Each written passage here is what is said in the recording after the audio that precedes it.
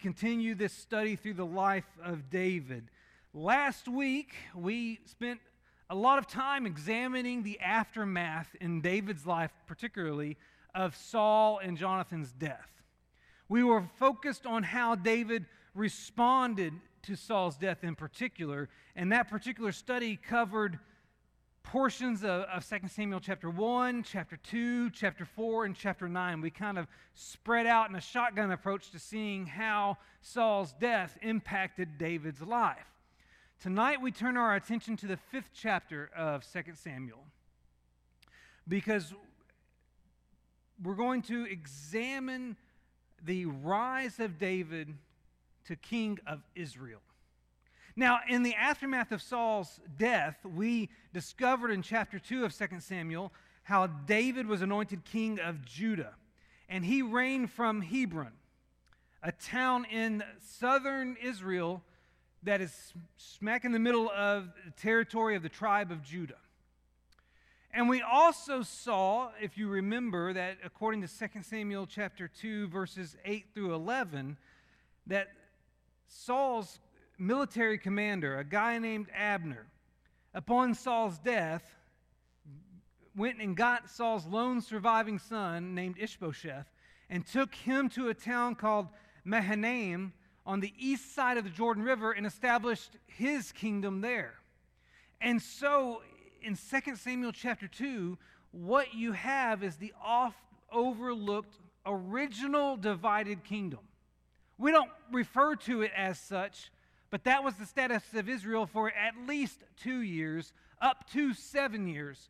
Because what you have for 2 years is Ishbosheth reigning from Mahanaim as king over Israel and David as king over Judah. Now, David will reign as king over Judah for 7.5 years from the town of Hebron. For 7.5 years, he's just king of Judah. For 2 of those years, we know Ishbosheth was king of Israel. For the remaining 5.5, I don't know what's going on in Israel, to be honest. Because those are the dates that we have, the time frames that we're given. But the day came for David to take his rightful place as king over all of Israel, and that day comes in 2 Samuel chapter 5. So if you look at this map, just to give you an idea, you can see on the bottom the darker brown coloring represents David's kingdom. You can see a starred city down there towards the bottom part. Oh, wait, there we go. This area that's a little darker shade is David's territory with the tribe of Judah. Here is Hebron, the town from which David reigned. Up here, the greenish shade represents the territory over which Ishbosheth reigned. And you can see over here on the east side of the Jordan River, there's a little starred city, Mahanaim. That's where it's believed to have been located. This represents the scenario between 2 Kings chapter 1 and 2 Kings chapter 5 of how Israel was operating. Now we get to 2 Kings chapter 5 and we come to the first verse, and let's read through verse 5. Then all the tribes of Israel came to David at Hebron and said, "Behold, we are your bone and flesh. In times past, when Saul was king over us, it was you who led out and brought in Israel. And the Lord said to you, you shall be shepherd of my people Israel, and you shall be prince over Israel." So all the elders of Israel came to the king of Hebron, and King David made a covenant with them at Hebron before the Lord, and they anointed David king over Israel. David was 30 years old when he began to reign, and he reigned 40 years. At Hebron he reigned over Judah 7 years and 6 months, and at Jerusalem he reigned over all Israel and Judah 33 years. So we now have a scenario where David, though already anointed by God years earlier, is finally recognized by the people as the rightful king on the throne. And so now he reigns over all Israel. And David's going to make 3 early decisions, engage in 3 early activities that solidify his reign. And real quick, we're going to review those 3, and then we're going to focus in on the 3rd. But first thing I want you to notice that David does is his first act as king was to move his capital to Jerusalem. Jerusalem was not the center of the Israelite nation up to this point. Saul did not reign from Jerusalem. he had a different city, and I can't remember it off the top of my head, but you'll find it, I'm sure. He reigned from a different city. David's going to decide it's time to choose a capital that truly represented his reign over all of Israel. As we've already noted, when he was king over Judah, he reigned from Hebron. Now, if you look at that map again, let me just get back to it real quick. Hebron's way down here in the south. All of this is Israel. So the tribes are spread out over a vast area, and David's capital city is way down there in the south. If he continued to reign from Hebron, guess what? He's distant from so many of the other tribes. And so David makes a decision. We'll start reading in verse 6 and go through verse 9 here of 2 Samuel chapter 5, and we'll see the decision that he ultimately makes. And the king and his men went to Jerusalem against the Jebusites, the inhabitants of the land, who said to David, "You will not come in here, but the blind and the lame will ward you off," thinking David cannot come in here. Nevertheless, David took the stronghold of Zion, that is, the city of David, and David said on that day, "Whoever would strike the Jebusites, let him get up the water shaft to attack the lame and the blind, who are hated by David's soul. Therefore it is said, the blind and the lame shall not come into the house." And David lived in the stronghold and called it the city of David. And David built the city all around from the Millo inward. And David became greater and greater, for the Lord, the God of hosts, was with him. Now, that's a lot of information. Here is an artistic rendering of Jerusalem in the days of David. David chose Jerusalem for three primary reasons. One, it was politically strategic.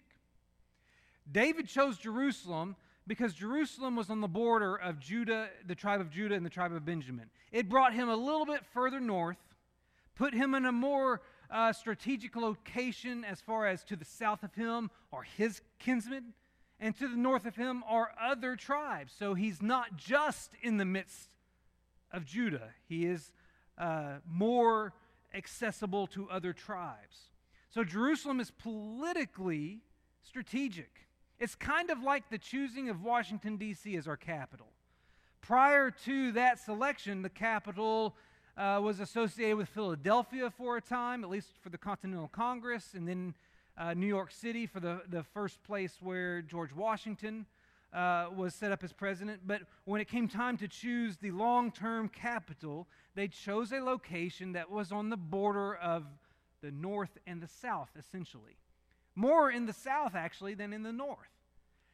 And they did that to make it a little bit more appropriate for all these states that are combining together and have different agendas.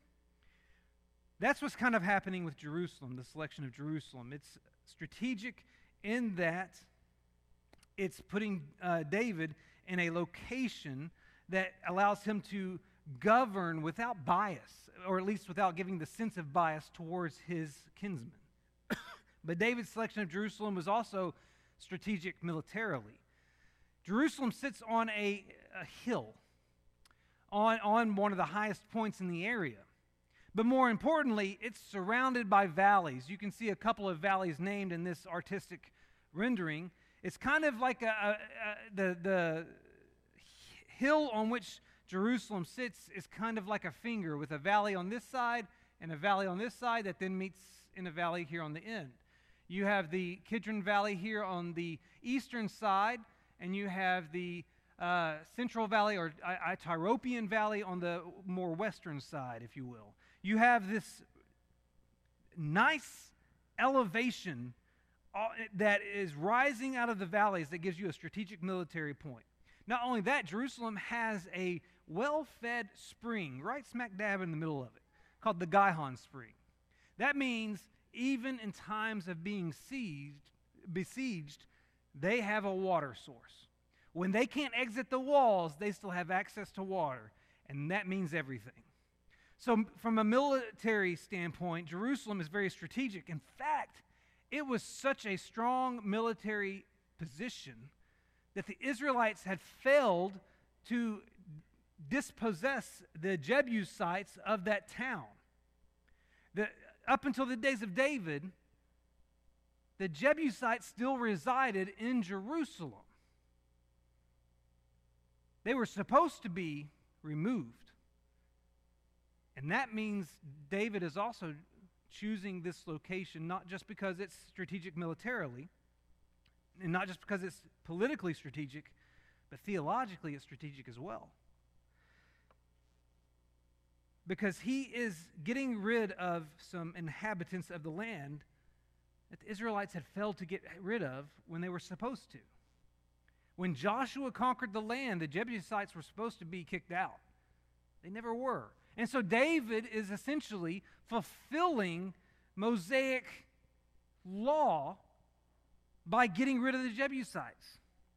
It's also worth mentioning that it's believed that the hill on which, I'm pointing back there like y'all can see this, the hill on which Jerusalem is built is associated with Mount Moriah, associated with the location of Abraham's offering of Isaac. And so there's theological significance tied to this city because of its connection to Abraham, the terrain's connection to Abraham, and also because the inhabitants were never kicked out as Mosaic law prescribed. And so David is fulfilling something in Mosaic law that had not been fulfilled. So choosing Jerusalem was strategic. That was David's first act. And after he's got hold of Jerusalem, David moves on to his second act as king. And his second act was to remove the Philistines from Israelite land. So if you pick up the reading there in 2 Samuel chapter 5 at verse 17. When the Philistines heard that David had been anointed king over Israel, all the Philistines went up to search for David, but David heard of it and went down to the stronghold. Now the Philistines had come and spread out in the valley of Rephaim. And David inquired of the Lord, shall I go up against the Philistines? Will you give them into my hand? And the Lord said to David, go up, for I will certainly give the Philistines into your hand. And David came to Baal Perazim, and David defeated them there. And he said, the Lord has broken through my enemies before me like a breaking flood. Therefore the name of that place is called Baal Perazim. And the Philistines left their idols there, and David and his men carried them away. If you keep reading in verse 22, and the Philistines came up yet again and spread out in the valley of Rephaim. And when David inquired of the Lord, he said, you shall not go up. Go around to their rear and come up against them opposite the balsam trees. And when you hear the sound of marching in the tops of the balsam trees, then rouse yourself, for then the Lord has gone out before you to strike down the army of the Philistines. And David did as the Lord commanded him and struck down the Philistines from Geba to Gezer. Now, essentially what we have happening here is the Philistines are taking over the valley of Rephaim. Now that means very little to you and I until you see it on a map. On this map, you can see Jerusalem positioned right here, kind of in the center. And this square is blown up for you here. And you can see that along this route coming up from the southwest to Jerusalem is the valley of Rephaim. See, when the Philistines spread out in the valley of Rephaim, that means they were spreading out on David's doorstep. They were taking over the land outside David's window. You have to remember, if you go back to the end of 1 Samuel, when Saul is killed and defeated at the battle of Mount Gilboa, all the Israelite men fled. They abandoned their post and they ran home. And what the Philistines did is they took up residence in Israel. And now when they hear that David has become king, they're spreading out more, and they're spreading out closer to David's capital city. And David realizes, all right, it's time to do something about these Philistines. This is God's land that God gave to his people, and these Philistines, these uncircumcised Philistines, are encroaching on it. They don't belong here. It's time to stand up for the Lord and get them out of here. And so David, notice he's inquiring of the Lord, getting permission from the Lord, and he drives the Philistines out twice. So his second act as king was to remove the Philistines from Israelite land. And that brings us to his third act as king. And his third act as king was to move the Ark of the Covenant to Jerusalem. So let's read briefly 2 Samuel chapter 6, verses 1 through 5. David again gathered all the chosen men of Israel, 30,000. And David arose and went with all the people who were with him from Baal Judah to bring up from there the ark of God, which is called by the name of the Lord of hosts, who sits enthroned on the cherubim. And they carried the ark of God on a new cart and brought it out of the house of Abinadab, which was on the hill. And Uzzah and Ahio, the sons of Abinadab, were driving the new cart with the ark of God, and Ahio went before the ark. And David and all the house of Israel were celebrating before the Lord with songs and lyres and harps and tambourines and castanets and cymbals. There is this joyous parade escorting the Ark of the Covenant to Jerusalem. Now, we're going to dive deep on this aspect of David's first moves. But one thing that's interesting to me about the relocation of the Ark of the Covenant that's easily overlooked is that the ark is being relocated to Jerusalem, but not the tabernacle. David actually erects a tent in Jerusalem, according to 1 Chronicles chapter 16 and verse 1. He erects a tent especially for the Ark of the Covenant. But the tabernacle and the other furnishings that went into the tabernacle did not come over with the ark. In fact, you can go to 1 Chronicles chapter 21 and verse 9. And it's there that we're told the tabernacle of the Lord, which Moses had made in the wilderness, and the altar of burnt offering were at that time in the high place at Gibeon. Now, at that time is a reference to the events of 1 Chronicles chapter 21.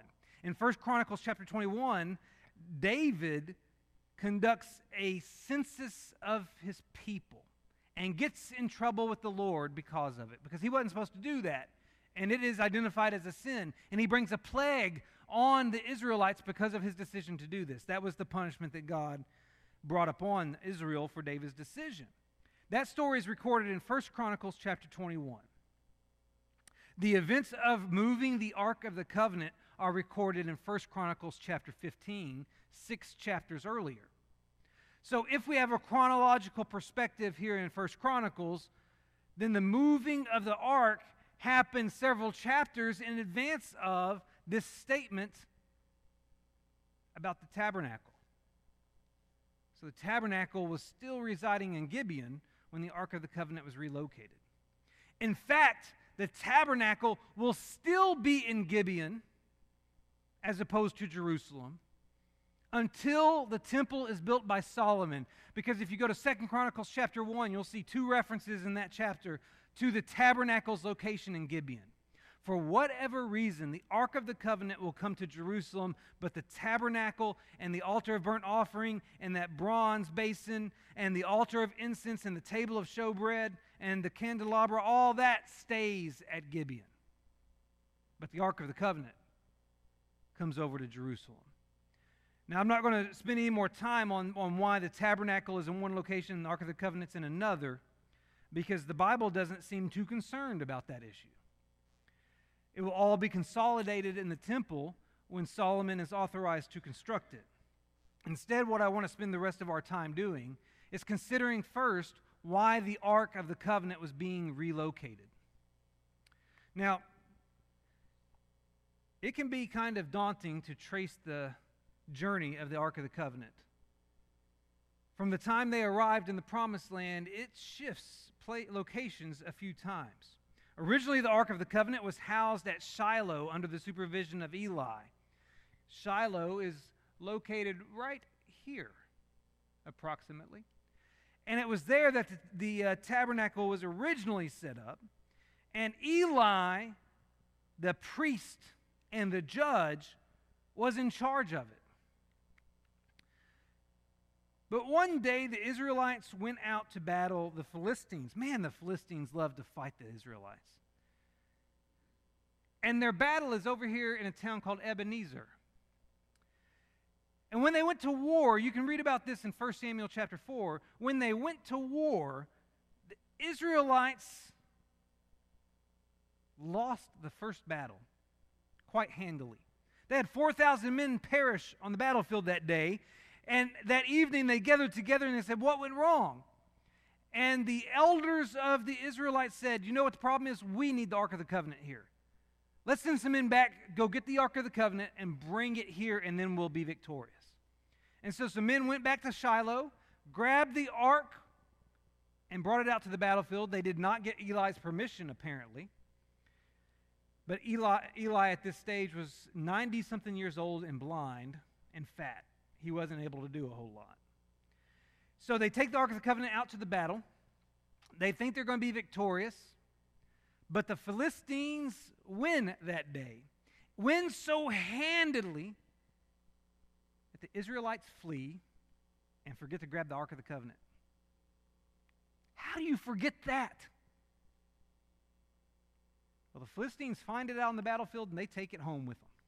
And so they leave the battlefields of Ebenezer, travel back to Aphek, and then they take down here to Ashdod. They take the Ark of the Covenant down to Ashdod. It's in Ashdod that they place the Ark of the Covenant inside the temple of their deity, Dagon. The Ark of the Covenant doesn't like being in the temple of Dagon.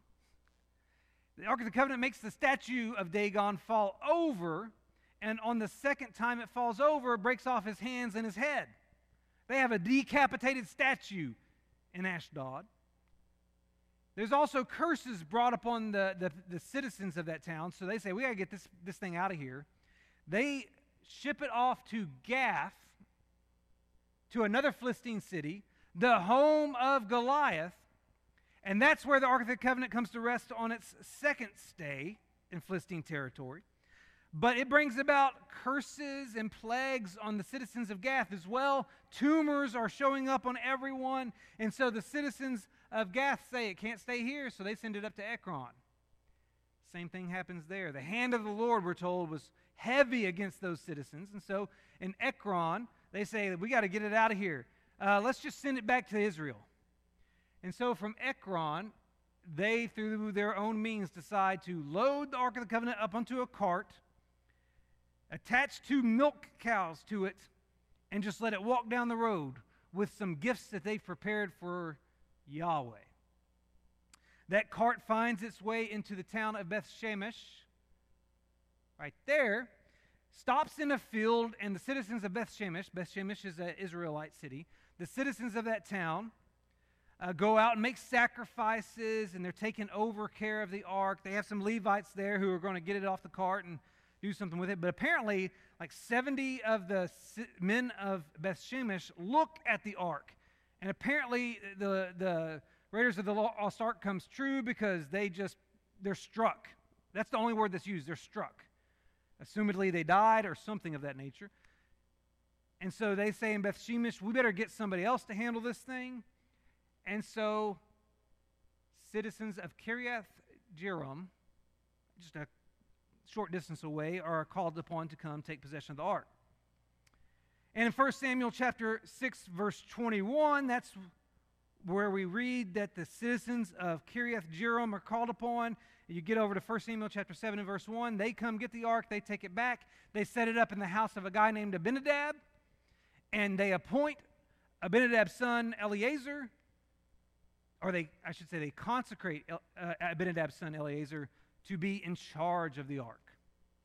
And for the next 20 years, that's where the Ark of the Covenant sat. In Kiriath Jearim, on the property of a man named Abinadab, under the oversight of his son Eleazar. Now, one assumption that we have to kind of make is that the household of Abinadab was more than likely from the tribe of Levi. I have not been able to confirm through biblical text that they were of the tribe of Levi, but for them to be able to handle the ark without consequences, that's kind of an inference we must make. So the household of Abinadab is now in the care, has the care of the ark. The tabernacle apparently moves from Shiloh to Gibeon at some point. And that's where we find ourselves when we arrive here in 2 Samuel chapter 6. And David has decided it's time to move the ark. It's been sitting at Abinadab's for too long. Now, why do you think David felt it important to move the ark at this point? I think there are three good reasons why. And not one may be the sole reason, but all of them may play a part. I think we should notice that David may have wanted to move the ark to prevent the Philistines from capturing it again. Now, in this process of moving it through the cities of Philistia, and it was only in the Philistine territory for 7 months, the Bible tells us, but through this process, it doesn't get that far outside the region of Philistia. It's still pretty close to the borders of Philistine territory. And that's important to consider when you look back on the events that preceded David's desire to remove the ark. Remember, he had set up his capital in Jerusalem. He has pushed the Philistines out of Israelite territory. And in the process of defeating them in the battle, they left all of their little household gods, their little idols, out on the battlefield. And what did David do? He picked them all up and disposed of them. David has taken captive all their personal representations of deity, just like they took captive that ark many years earlier when it was left on the battlefield. And it may be that David is concerned of retaliation. I've now taken all of these representations of their deities. Maybe they're going to attack us to try to get our representation of God's presence and destroy it. I mean, obviously they know the consequences that come with housing it, but maybe they want to destroy it. So David may have a legitimate concern here. Notice in the text, if you go back to 2 Samuel chapter 5 and verse 17, the Philistines really weren't concerned about David as long as he was reigning in Judah alone. They weren't really concerned when his capital was Hebron. But as soon as David becomes king over Israel, we're told that the Philistines heard that David had been anointed king over Israel. All the Philistines went up to search for David. They want to fight David. Well, David handily defeats them this time. And then if you look at 2 Samuel chapter 5 and verse 21, you read about how they left their idols in the battlefield and David and his men carried them away. But then it's interesting to me when it comes time for David to move the Ark of the Covenant, he doesn't just get the handful of men he needs to carry the ark and go over there to Kiriath Jearim to get it. You look at 2 Samuel chapter 6 and verse 1, he took 30,000 men. 30,000 people go with David to fetch the ark. Do you know what that sounds like to me? Sounds like he's taking an army.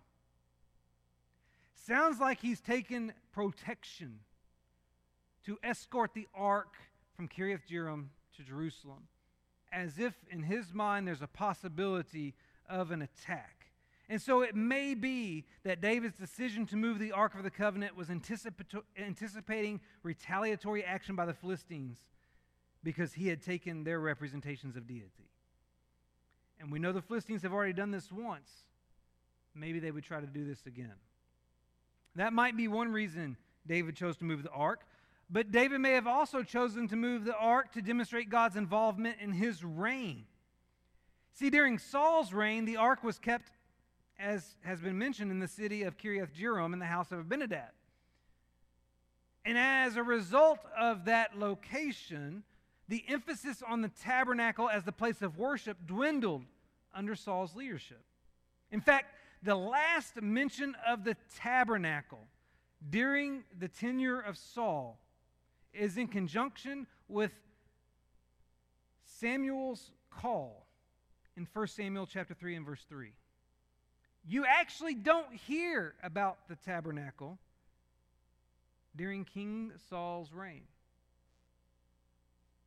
And the last mention of the Ark of the Covenant was in conjunction with a Philistine battle to which Saul commanded the ark be brought in 1 Samuel chapter 14. Now this is after it's been recovered from Philistine captivity. This is after it's been housed at Kiriath Jearim. And Saul's going to bring it out to battle again, and they are victorious.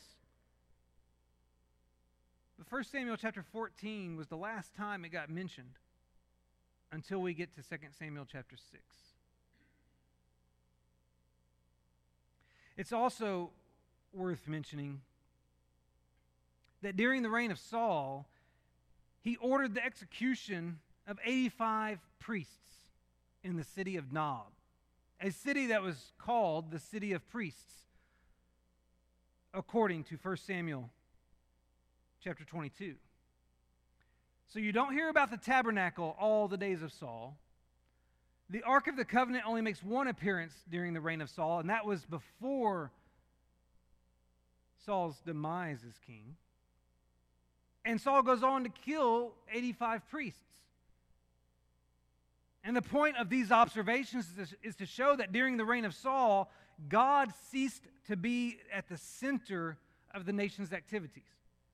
Maybe God's rejection of Saul was visibly demonstrated by the absence of God's symbol of representation, the Ark of the Covenant, from Saul's reign. Samuel, the last judge, the priest, he's going to distance himself. He's going to separate himself from Saul. And the tabernacle ceased to be in operation. And the Ark of the Covenant was nowhere near Saul's capital. Maybe all that points to the fact that God's not a part of Saul's reign anymore. And as we enter 2 Samuel chapter 6, David has officially been made king over the entire nation. And early in his reign, he decides that the Ark of the Covenant needed to be brought to his capital city. Maybe he realized that there was a need to show that he's aligning himself with God as leader of this community, and that the converse, God is reigning through David. Maybe being a man after God's own heart, David realized that in order for his reign to be an extension of God's reign, then his throne needed to be backed by God's throne, represented by the Ark of the Covenant. And what better way to demonstrate that than by putting the Ark of the Covenant in the same city as his capital? Maybe that's another reason he wanted to move it there. But there may be a third reason. Maybe David wanted to move the ark to Jerusalem because he saw the benefits, the blessings associated with it. There's one thing we haven't read yet, 2 Samuel chapter 6 and verse 12. After David attempted to move the ark, and that didn't go so well, so instead of bringing it to Jerusalem, he had to make a pit stop and leave it in the house of a guy named Obed-Edom. And according to 2 Samuel chapter 6 and verse 12, it was told King David, the Lord has blessed the household of Obed-Edom and all that belongs to him because of the ark of God.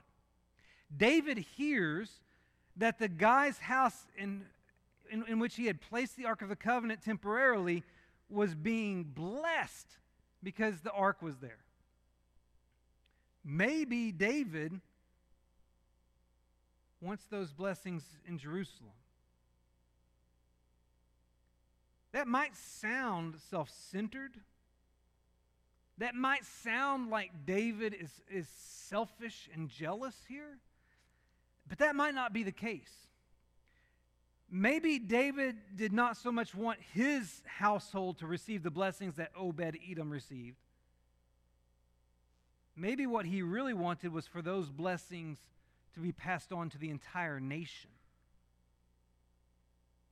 And by placing the Ark of the Covenant in the capital city, that would be the means through which the blessings of the Ark would trickle down throughout the entire Israelite nation. Maybe the man after God's own heart wants God's blessings to rain down on all of Israel, not just his own family. And the way to achieve that was to bring the ark to Jerusalem. See, David had plenty of reason to relocate the ark. And so he sets about that process. He had a lot of good reasons for relocating the ark to Jerusalem. And while his intentions were good, his execution was initially bad. It will take David 2 attempts to get the ark to Jerusalem. But why was the relocation of the ark initially a failure? That's the question we really want to spend our time with for the rest of our evening. See, we find out that David's first attempt at relocating the ark was not done according to God's instructions. That's why it's not going to succeed.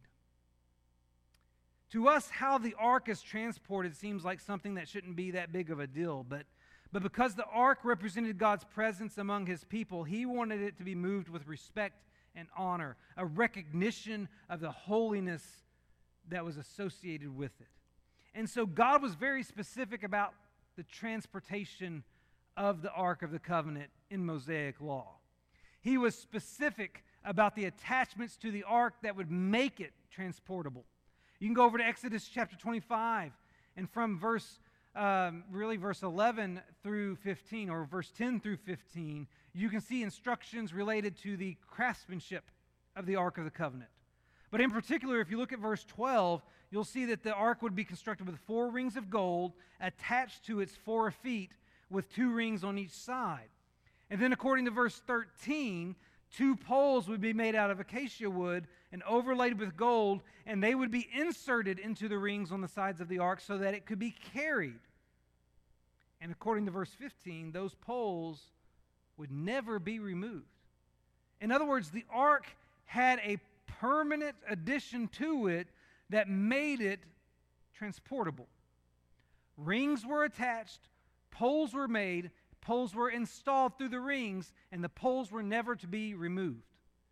So God had very specific instructions regarding the technique, the infrastructure, if you will, for transporting the ark. But God was also very specific about who would transport the ark and how it would be transported. In Deuteronomy chapter 10 and verse 8, we find out that the Lord set apart the tribe of Levi to carry the Ark of the Covenant. God specifically chose a tribe and even a particular clan within that tribe, we'll find out, that was responsible for moving the Ark of the Covenant, as well as the other tabernacle furniture. And according to Numbers chapter 7 and verse 9, we find out that those pieces of furniture in the tabernacle, as well as the Ark of the Covenant, had to be carried on the shoulders of the sons of Kohath. The Kohathites, that's the clan within the tribe of Levi that was responsible for transport, and they were specifically supposed to carry this artifact and those like it at the tabernacle on their shoulders using the poles. And God also was specific about maintaining the holiness of the ark. In his instructions in Numbers chapter 4 and verse 5, we find out that when it was time for the tabernacle to be moved during the wilderness wanderings, the priests were to take down the veil from the tabernacle and cover the ark of the testimony with it. And in verse 15 of Numbers chapter 4, we learn that those carrying the ark were instructed to not touch it, lest they die. God was very specific about the handling of the Ark of the Covenant. Now look again at how David's initial ark relocation process took place. 2 Samuel chapter 6, verse 2 through 4 in particular. And David arose and went with all the people who were with him from Baal Judah. And I need to let you know, Baal Judah is another name for Kiriath Jearim, we find out. But Baal Judah, to bring up from there the ark of God, which is called by the name of the Lord of hosts, who sits enthroned on the cherubim. And they carried the ark of God on a new cart. Now, what's the problem with this strategy? Hopefully it's obvious. David has decided to transport the ark on a cart that was being pulled by oxen. But that's not the way God instructed the Israelites to move the Ark of the Covenant. God had instructed the Israelites to have Levites carry the ark on their shoulders using the poles that were slid through the ringlets that were attached to the feet of the ark. At best, David is modeling his move after the way the Philistines did it back in 1 Samuel chapter 6. In verse 10 and 11, we find out that the Philistines, when they wanted to get rid of the ark, they put it on a cart, towed by a couple of milk cows, and let it find its way back to Israel. David is handling the artifact that represents the presence of God the way that the uncircumcised Philistines handled it, not the way that God prescribed it. Now look at what happens in verse 6 and 7 of 2 Samuel chapter 6. And when they came to the threshing floor of Nacon, Uzzah put out his hand to the ark of God and took hold of it, for the oxen stumbled. And the anger of the Lord was kindled against Uzzah, and God struck him down there because of his error, and he died there beside the ark of God. So not only did David fail to consult or fail to follow the prescribed method for correct transportation, but when he used an alternative method, it endangered the ark, number one, because when the oxen stumbled, apparently the ark got discombobulated on the cart and started to fall, or started to move at the very least. And Uzzah, assumedly with good intentions, reached out to steady the ark, touched it, and died. And the whole situation comes down to a failure to keep God's commands. If the Levites had been carrying the ark on their shoulders, the transport of the ark would have been less risky and unlikely to result in a situation that would have endangered the ark or Uzzah for that matter. I want to point this out. One thing that we have emphasized about David throughout this study from start to finish, or start till now, is that he frequently consulted God before he moved. Every time David sought God's guidance, his endeavor was successful. But those few times that David failed to seek God's guidance, he encountered difficulty, or he got himself in a little bit of trouble. This is important to bring up because back in 2 Samuel chapter 5, the chapter before this, actually just a few verses before this, if you look at 2 Samuel chapter 5 and look at verse 19 and verse 23,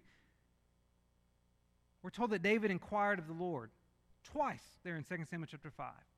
He inquired of the Lord both times he went to battle against the Philistines, just moments, or verses, I should say, before the transport of the ark.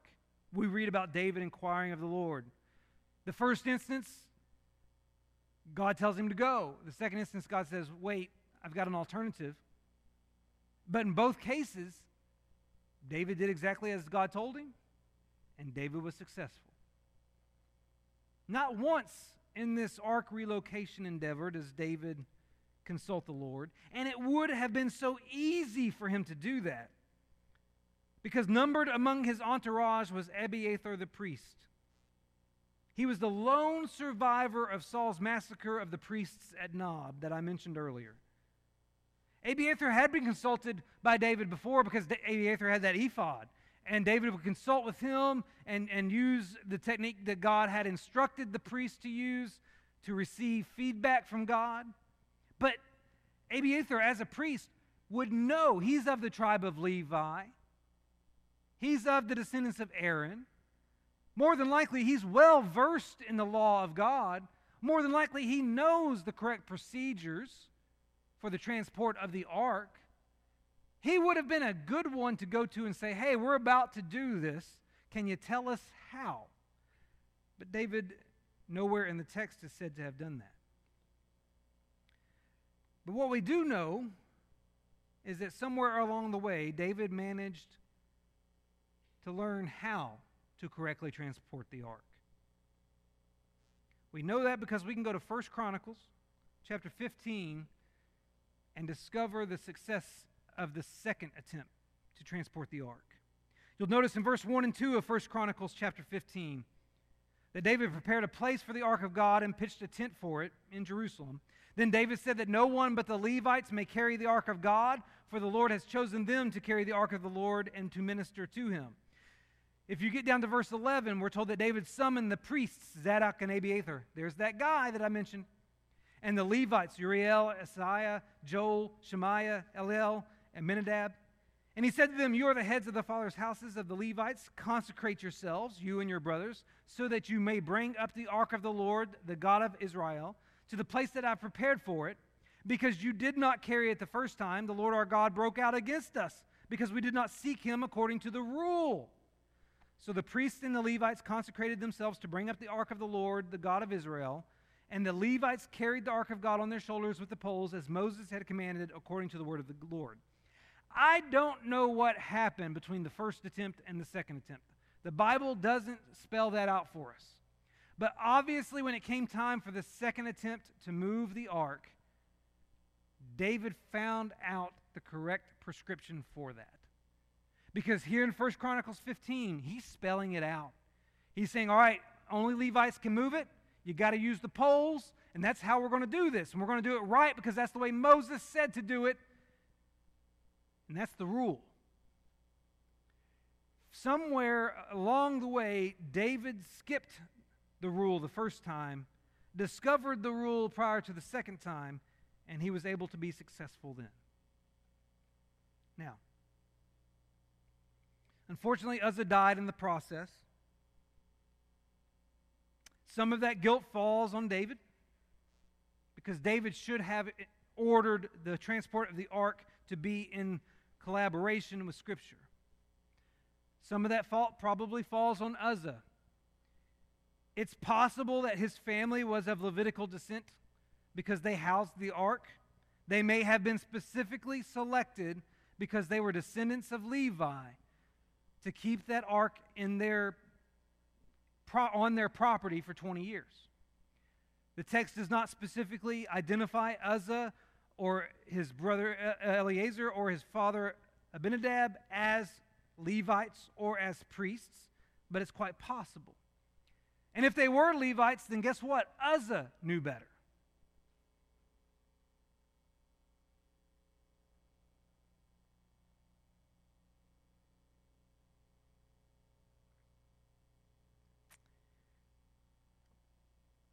And it's because David, and most likely Uzzah, knew better, that they faced such harsh consequences. Craig had a fascinating and wonderful sermon on Sunday where he talked about how Hezekiah, in Hezekiah's day, some came and observed Passover not as prescribed. And Hezekiah prayed for the Lord to forgive them of that, and the Lord did. Here, they're transporting the ark not as prescribed, and consequences were met.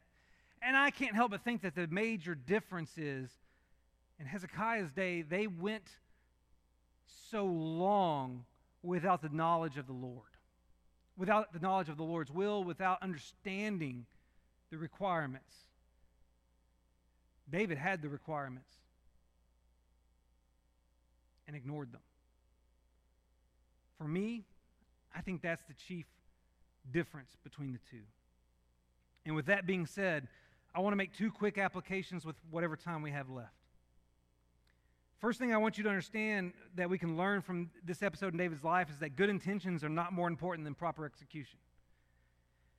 All of David's reasons for relocating the ark are good, they're justifiable, they're even admirable. That's important to note because nowhere does the Bible criticize or condemn David for wanting to move the ark. God does not disapprove of what David is trying to do. But God does take exception to the way he goes about doing it.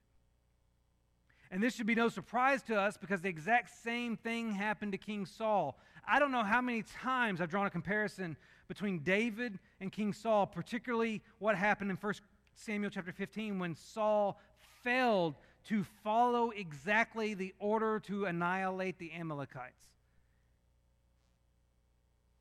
And it's in 1 Samuel chapter 15, verse 22 and 23, that Samuel, upon discovering Saul's failure, comes to him and says, "Has the Lord as great delight in burnt offerings and sacrifices as in obeying the voice of the Lord? Behold, to obey is better than sacrifice, and to listen than the fat of rams. For rebellion is as the sin of divination, and presumption is as iniquity and idolatry." The lesson for us is that doing things God's way matters, especially when you are knowledgeable of God's way. That's why we're so adamant that one needs to be baptized in order to receive salvation. That's why we worship in the style that we do without musical instruments. It's why our congregation is autonomously overseen by shepherds who are among us. But let's make this more personal. In what areas of your spiritual walk are you emphasizing good intentions over proper execution? Is it in your service to others? Are your good intentions there, but not your execution? In your evangelistic efforts, are your good intentions present, but no execution? What about your attendance to worship and Bible class? Do you have good intentions, but no execution? Your personal study habits, your prayer life, your responsibility to spiritually prepare your children, your responsibility to submit to your mate, your responsibility to honor your parents, your stewardship responsibilities. Do you have good intentions, and do you have proper execution as well? Let's remember James chapter 4 and verse 17. It says, "So whoever knows the right thing to do and fails to do it, for him it is sin." That's the ultimate message of this episode.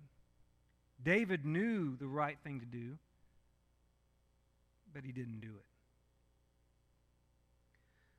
I also want you to consider this other lesson we can take from David's story here. If at first you don't succeed, return to the instructions. No, it's not if at first you don't succeed, try again. No. Return to the instructions. And us men are very good at not doing this. David had failed initially when he attempted to relocate the ark because he didn't follow God's directions as presented in Mosaic law. He then succeeded on his second attempt because he specifically ordered that the transport of the ark be done according to God's directions. As I said, we don't specifically know what transpired between these two attempts to cause David to change protocol, but since the first attempt demonstrated no familiarity with God's ark-moving instructions, and the second did, I think it's fair to conclude that in between these attempts, David consulted God's word in some fashion. So in the face of failure, it appears that David went back to read the instructions so he would be successful the next time. See, that makes me think of 2 Timothy chapter 3, verse 16 and 17, which is a passage most of us are familiar with, where it declares that all Scripture is breathed out by God and profitable for teaching, for reproof, for correction, for training in righteousness, that the man of God may be complete, equipped for every good work. In other words, the content of God's Word possesses the information we need to succeed in God's eyes. If some area of our life is experiencing failure, the best thing we can do is return to His Word, return to His instruction manual, and use it to determine whether or not we've done what He has instructed us to do. So think about it this way. Is your financial situation failing? Go back and read what God has to say about giving in 2 Corinthians chapter 8 and 9. Go back and read what God has to say about debt in passages like Proverbs chapter 22 and verse 7 and Romans chapter 13 and verse 8. Go back and read what God has to say about contentment in Philippians chapter 4. The love of money in 1 Timothy chapter 6 and financial anxiety in Matthew chapter 6. And then ask yourself whether or not you're doing things God's way. Is your marriage failing? Go back and reacquaint yourself with what God's Word has to say about your role in the marriage in Ephesians chapter 5. Go back and reacquaint yourself with what God's Word has to say about fulfilling your mate in 1 Corinthians chapter 7. Pleasing your mate in 1 Corinthians chapter 7. Go back and reacquaint yourself with what God's Word has to say about reconciling with one another in 1 Corinthians 7 as well. And then ask yourself whether or not you're doing things God's way. Is your faith failing? Go back and study what God has to say about assembling with the body of believers in Hebrews chapter 10. Go back and study what God has to say about distancing yourself from sin in 2 Timothy chapter 2 and James chapter 4. Go back and study what God has to say about prayer and personal study habits in passages like Philippians chapter 4, Matthew chapter 6, and 2 Timothy chapter 2. And then ask yourself whether or not you're doing things God's way. Remember what David said in Psalm chapter 119 and 105. Your lamp is a word to my feet and a light to my path. If something's not working, don't just try again. Go back and read the instructions. See, David is one of the most important individuals in the Bible. If you were to make a list of the 100 most important people in the Bible, I would bet that David would at least crack the top 5. And here's what fascinates me about David. What God remembers most about David is not his courage in the face of a giant, his endurance in the face of opposition, his wisdom in handling royal affairs, but his willingness to do the will of God. Paul said in Acts chapter 13 and verse 22 that the Lord raised up David to be their king, of whom he testified and said, I have found in David the son of Jesse a man after my heart, who will do all my will. David is identified as a man after God's own heart because despite his excursions away from God's will at times, he always returned and to the best of his ability attempted to follow the will of God, even in the smallest details of his life. So tonight we're challenged by the example of David to do things God's way. Let's bow for a word of prayer as we close out. Our Heavenly Father, help us to be better. Help us, Lord, to be aware of your will and to do your will. Help us not to be comfortable choosing ignorance, and help us not to be comfortable choosing only good intentions. Help us, Lord, to be people who want to know your will, and help us, Lord, to be people who want to execute your will. Forgive us of those times that we haven't done that. Help us to be more like the man after your own heart. It's through the name of your Son, Jesus Christ, we pray.